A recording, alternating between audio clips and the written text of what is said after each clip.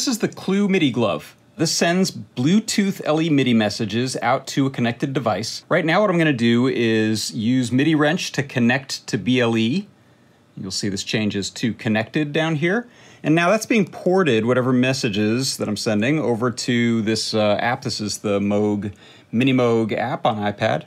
And what's happening right now is that you'll see there's some knobs that are changing as I tilt on X and Y. And I've also got knobs changing with this proximity sensor here. And I can change out different banks. So you'll see bank and actually patch or program change commands going through. So we'll pick original mini patch there. And then if I play a note here, I can filter sweep with X.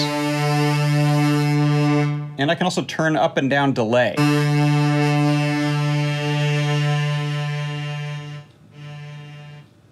Now this sounds a little more interesting when we have an arpeggio playing on, or a sequence, so I'm going to play a sequence.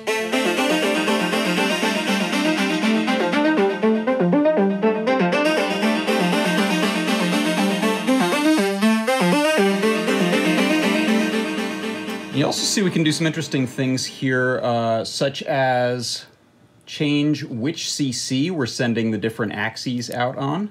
So I can have this first one here go out on 72, the next one here maybe on 74, the next one here on 75, and then depending on how you configure your app, you can send different MIDI CC numbers out.